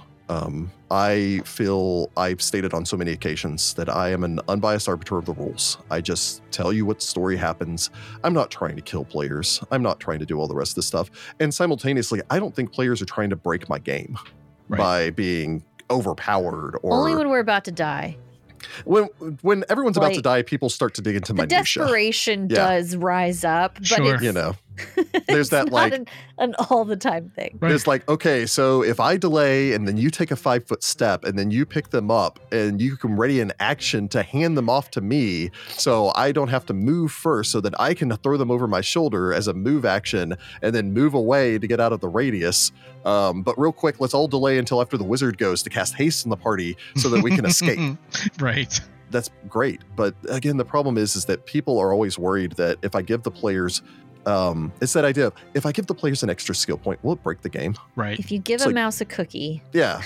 Right. And there are players out there that I'm sure if it's just like, well, if you're giving me 2 background skills, why don't you give me 5 background skills so that I can make the character I want to make? Because the character I want to make is a one-man band and I need 5 different performances to do that. Right. The number of players out there that are going to do that are few and far between. Right. And I think it really goes back to, as we so often say on the podcast, communication, trust between the players and the game masters. Everyone's here to have a good time and to tell a good story. Yes. Yeah. So, yeah. If you're not there for that, you should probably do some reflection. Yeah. Or find something else to do. Right. Yeah. but yeah, I mean, I 100% agree. That's why I was struck by the when we were talking earlier about metagaming and using it collaboratively, because even though, I mean, especially because I run sandbox games, sometimes I don't even use any published material and I just am 100% player driven. It's like I absolutely require the players to do, to trust that I'm not going to abuse them, and they can't. I mean, the truth is as a referee, they can't abuse me, right? Yeah. It's like they can do every minutia they want, but it's like at the end of the day, it's like if I was the kind of person who's going to punish them for something, it's like I could find a way in the game to punish them, and it's like you just don't do that. That's not how you keep people playing with you. Yeah, I mean the simple fact of the matter is, I've made this joke on so many occasions with the party, and they know I wouldn't follow through with it, which is why it's a joke. That it's like if it was actually a fight between players and game masters, the game master would win. Yeah. Right. Because I'm able to just say, it's like, okay, well, you've kind of upset me and everything else. It's like you step outside and a bolt comes down out of the blue and hits you for 10d6 points of damage. Go ahead and roll a reflex save. Right. It's like, but I'm 3rd level. Go ahead and roll a reflex save. Sorry. Right. Yeah. Yeah. You made the mistake of stepping outside in metal armor. Yeah. The end. Yeah, that's what I'm saying. It's like, it's like I mean, I can understand, like, some people enjoy the adversarial kind of thing. I personally don't. Like, I'm fine with having my character be a guy, but it's like their own person, I guess I should say. Yeah. But I'm in a group of people, right? And even if we haven't even if the characters haven't quite figured out the reason, I as a person know that I have to play with other people, and so my character needs to kind of work with them. Even like I think like Jessica, like with Cypress. Cypress is awesome because she feels like she is like a broken person, pardon me. Yeah. And she has like very little in common. I mean, one thing in common with the other characters, but she works with them. Yeah. The enemy of my enemy is my friend. That you come up with a good idea of why to work together, because it's a collaborative storytelling. Exactly. Thing. Well, and then you get to learn too about the characters and dive, and then in turn becomes more immersive. Which is the whole goal. And again, it gets back to that entire idea of like knowing the story, knowing what's going to function as a player, knowing what is going to make a character work well with the group, especially, and that's always it's always tragic to lose a character. No one likes to lose a character. Yeah. I've had a couple characters die heroic deaths, and I've been fine with that. Yeah. It's always when you get that arbitrary death that I'm like, yeah, really, this kobold got a lucky perfect 20 on me. Right. The question now is that foreshadowing for Tales from Dark Moon Vale? Who knows? We'll find out. As I like to say, it only takes one bad dice roll. Yeah, you're just one bad dice roll away from death sometimes. The great thing with bringing in a second character is you are going to use the meta knowledge of it's that joke that is made so often. You're going to use the meta knowledge of what you know about the story, what you know about everything that's going on, to make a character that ties in with the actual things that are going on in the story. Right. Ideally. It's a reoccurring joke in the Find the Path podcast that it's like, okay, great, but whoever dies, your next character has to have trap finding. Because we keep stumbling across traps, no one can find them. So I don't care what you're doing, just whatever the next thing you're playing has trap finding. Right. Or that whole, like, we made the joke a couple times in Tales from Dark Moon Vale where we're like, we made these characters when Pathfinder 2nd Edition first came out, and whoever dies first really needs to play a cleric. Exactly. Yeah, it's like you take the knowledge of what the party needs, right, and incorporate that into your new character. I myself have done that actually many times, especially the first time you play with someone or play with the group. I know you guys don't have this problem anymore since you've all, you're accustomed to each other. But the first time I played in a game, it's like I made like some generic fighter, right, simple character to play. I play him 3 sessions. I'm like, this guy sucks. He's not bad. Like, he's a great fighter, like min-max, blah blah blah. He's not fun to play. He doesn't relate to anyone, so I was like, he just goes off. I'm going to make a new character. I make a new character. Yeah. He totally fits in. We all had like, it was like great from then on. So it's like before he just didn't do anything. So I'm going to go ahead and state this. And it's not just because, one, she's here, and two, I'm married to her. But one of the great things about Rachel is the fact that, and Rachel will be the first to deflect this as being, her attention and all the rest of that stuff. Rachel is always the last person to make a character. Yes. Heather's always the first. Right. Heather will know exactly what character she wants. I'm pretty sure she has a binder that has her character ideas for every single adventure path. Heather will always be the first, and then Jess and Jordan will come in with some character ideas, and then Rachel will just go, what does the group need? Yeah. Yeah. And I think that's why, I think you were making a joke recently where you're like, whatever happens next, I just don't want to be the healer, because the party keeps not making healers. And so I have to keep coming in and be like, I'm the medic for this one. I'm the cleric for this one. I'm the...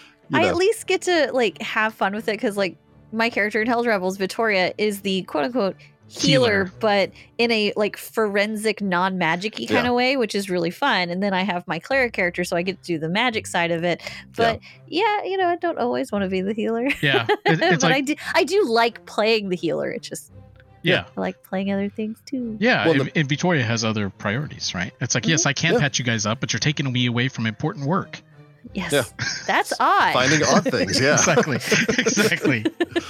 But yeah, and it all kind of goes back to this idea of, Rachel wants to make a character that, again, it's characters from inception almost always are using player knowledge to inform the characters, because it's just, I'm a player. I know, like, I was fortunate that I knew nothing about, the stories that we're going to do for Tales from Dark Moon Vale.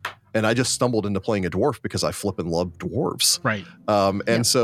But me playing a dwarf is, I'm sitting there sometimes going like, how would we know any of this stuff without dwarven lore? Any of the background for this area that I'm sure Ross would have found another way to present it. But at the same time, it's again, Rachel's going into it with this player knowledge of this is what the composition of these people that eventually this character is going to be traveling with. What is going to be beneficial to this group of people. Mm-hmm. With Tyrant's Grass, for instance, the very beginning for Tyrant's Grass, not going into spoilers or anything like that, I warned the party. I basically flat out told them, go ahead and make your characters. Just be aware that your characters will not be able to buy or sell gear for the first 2 books of this adventure path. Yeah. Yep. Flat out. You will not be able to buy or sell gear until book 3. And so I told them, it's like, if you have a specific build in mind, just understand that, like, if I need a specific weapon, you're not going to be able to rely on the fact that that weapon is going to be magical. Right. You can have your starting gear and all the rest of that stuff, but it's going to be procure on site. So make a character that can use any weapon. There's a reason why every one of the spellcasters are spontaneous. Yeah. Yeah. Because it was just like, I need askew materials. Right. Like, I can't guarantee that I'm going to have a material component pouch. I can't guarantee, if I'm playing a wizard, I can't go to a shop and buy scrolls to add to my spell book. Right. I'm just going to get the 2 when I level up and nothing else. Yeah. And then I ended up explaining away like why my character would have that because I didn't know what was going to happen in that story, as evidenced for anybody who listened to it.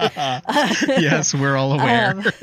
Anyway, but I was like, my character grew up in a small town that, maybe trade didn't come through all the time. So I explained it away. Like the reason my character did not, learn magic that way. Well, obviously I was spontaneous, but like even needing components for stuff, it was like, well, I'm in a small town. So like, I may not be able to get everything. So it makes sense to take this feat. Yeah. Yeah. Yeah. Yeah. And that's a great thing when you're making a character that you're just like, again, that actually gets back into the game master trusting the player thing where I trust my players enough to give them more information than many people normally do. Right. Because I just go, hey, I trust my players not to abuse this knowledge, but here's some idea of what you're going to be dealing with here. Yeah. Yeah. I think that's, I played in that where I was talking about the fighter that I ditched. I played in a game. It was set. That character was from a game that was played in the Great Dale in Forgotten Realms, and we also, even though it wasn't a pre-published, it's like we went like in game terms. I don't know how long it was. 9 months. In people terms, it was, meaning in us terms, it was 3 or 4 months. So like it was like 8-12 sessions where we were not allowed to go. We never made it to a town. And it's like, it would have been super helpful, dude, if you had told us this before we started playing. Not because we would have said, no, I don't want to, but it's like, I could have made a guy who didn't have to rely on arrows and not being able to manufacture his own ammunition, for example, because he's first level or whatever. You know what I mean? It's like, it was a challenge. I'm glad that I feel like that is great that you told them that, because as a player, I would have wished to be told that sort of thing. Yeah. Again, it's that...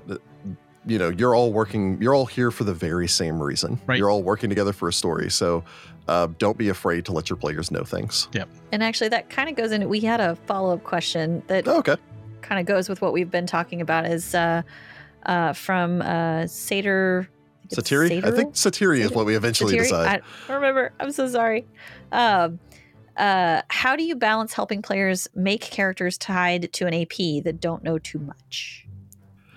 I mean, the player's guides help a great deal with making a character tied to an adventure path. Again, I always just stand by, like, just sit down with the game master. I love having a session 0 where people like sit down and throw out all their character ideas, that it's like, this is kind of what I'm thinking for my character. This is kind of what I'm feeling that I'm wanting to do. Mechanically speaking, this is where I'll fit in with the group and getting a full feel of what they're doing. And that's also a great time to sit there and just go, like, taking War for the Crown, for instance, is I typed up a 4-page backstory for each one of the houses for War for the Crown. Mm-hmm. Yep. And when we got ready to start doing that, I sent everyone a document that was 1 paragraph on each house and went, this is what you know pertaining towards these houses. This is the 10,000 foot view. So pick the house that appeals the most to you. And everyone did. And then we got together for, our pre-planning, our session 0 to the session 0 that we eventually did, which was the prequel stuff that we did when they were small children. And when we sat down for that, I went through the entirety of the backstory for each one of these houses, starting from their inception and then taking them all the way through to the current day. And that's kind of an extreme example of giving this background information, giving all the rest of this. If you're a game master that knows a lot about the setting, use that as an opportunity to kind of instruct, to let them know about the setting, to just sit there and go like, okay, so you're wanting to play a gnome, and we're going to be doing this game, this set, we're going to be doing Rise of the Runelords. It's set in Varisha. Well, there's a gnome community that's out in these forests here. And that all ties back into making the backstories really connect. Right. Instead of just going, I'm a fighter and I fight, the end, go, okay, well, how did you learn to fight? Well, it's like, are you like a farmer and you just taught yourself, or did you join the guard? And it's like, yeah, I might have apprenticed with the guard for a little bit, and just going, okay, well, here's the name of the guard captain of the town of Sandpoint. Here's a little bit of information that you'd have knowing him, and provide that information, because that really helps to flesh out the character in the world. It helps to tie the character to the setting. Rachel famously in one of our games said, I want to play a noble that's from Korvosa. Yes. Here, I basically went through the books and said, here are 3 of the noble houses in Korvosa that will tie into the events of this adventure path. And she chose a specific noble house that has a very underhanded reputation, and all the rest of that stuff from old Korvosa. And so when you get into that book in Curse of the Crimson Throne, it wasn't, hey, we need to show up here and talk to this random guy that may be this like kingpin kind of character. It was, oh crap, well, I guess I got to go and talk to my brother. Yeah. And it awesome. Really, and the thing is I think didn't I tell her to famously make that flipped character. somebody off with my signet ring. Yeah. She was a very trash talking noble scion there of this specific house. I won't name it here for spoiler reasons, but yeah, and it made some very interesting revelations and all the rest of that stuff when you go on in the adventure path. And that's another occasion of those, like, sometimes characters having setting knowledge, or players having setting knowledge that applies to the characters. It's just a good thing. Yeah. So I guess to answer your question, Satir, it's really, don't be afraid to give players knowledge. Trust them to not abuse it. You don't have to give them everything, but honestly, like, if you're fine just handing out the history of Sandpoint whenever you're doing Rise of the Runelords and saying, make a character from Sandpoint, here's the history of it. Sometimes they do include those in the player's guide. Just having them go, oh, well, it mentioned something about an orphanage here in the player's guide. I was wondering, like, can my character be from that orphanage?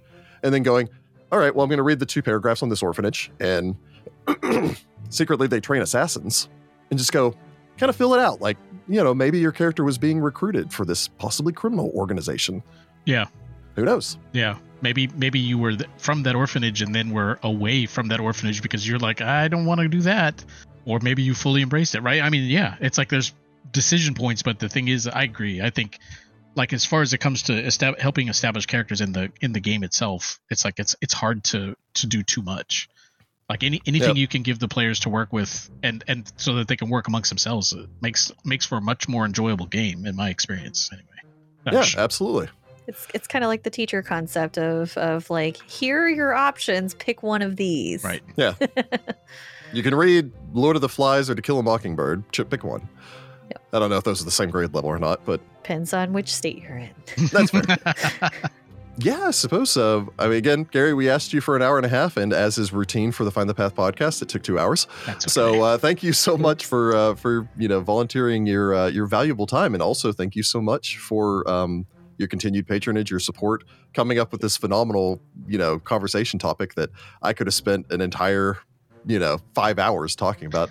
Heck, I think we chatted about it for like 45 minutes before we even got on, where we were just talking about it. Yeah. And we didn't even talk about the same thing. So it was the same topic, but we didn't go over it again. Yeah. It's true. I need to make a behind the scenes. I need to start recording immediately when people get on, and then do a behind the scenes to the thing that we do. For all those people that are always like, we really want the, the behind the scenes stuff on Find the Path. It's like, yeah. Yeah. Sometimes it's not safe for audience consumption, right. But in that case, everyone was perfectly polite. FTP after dark. Yeah, it's true.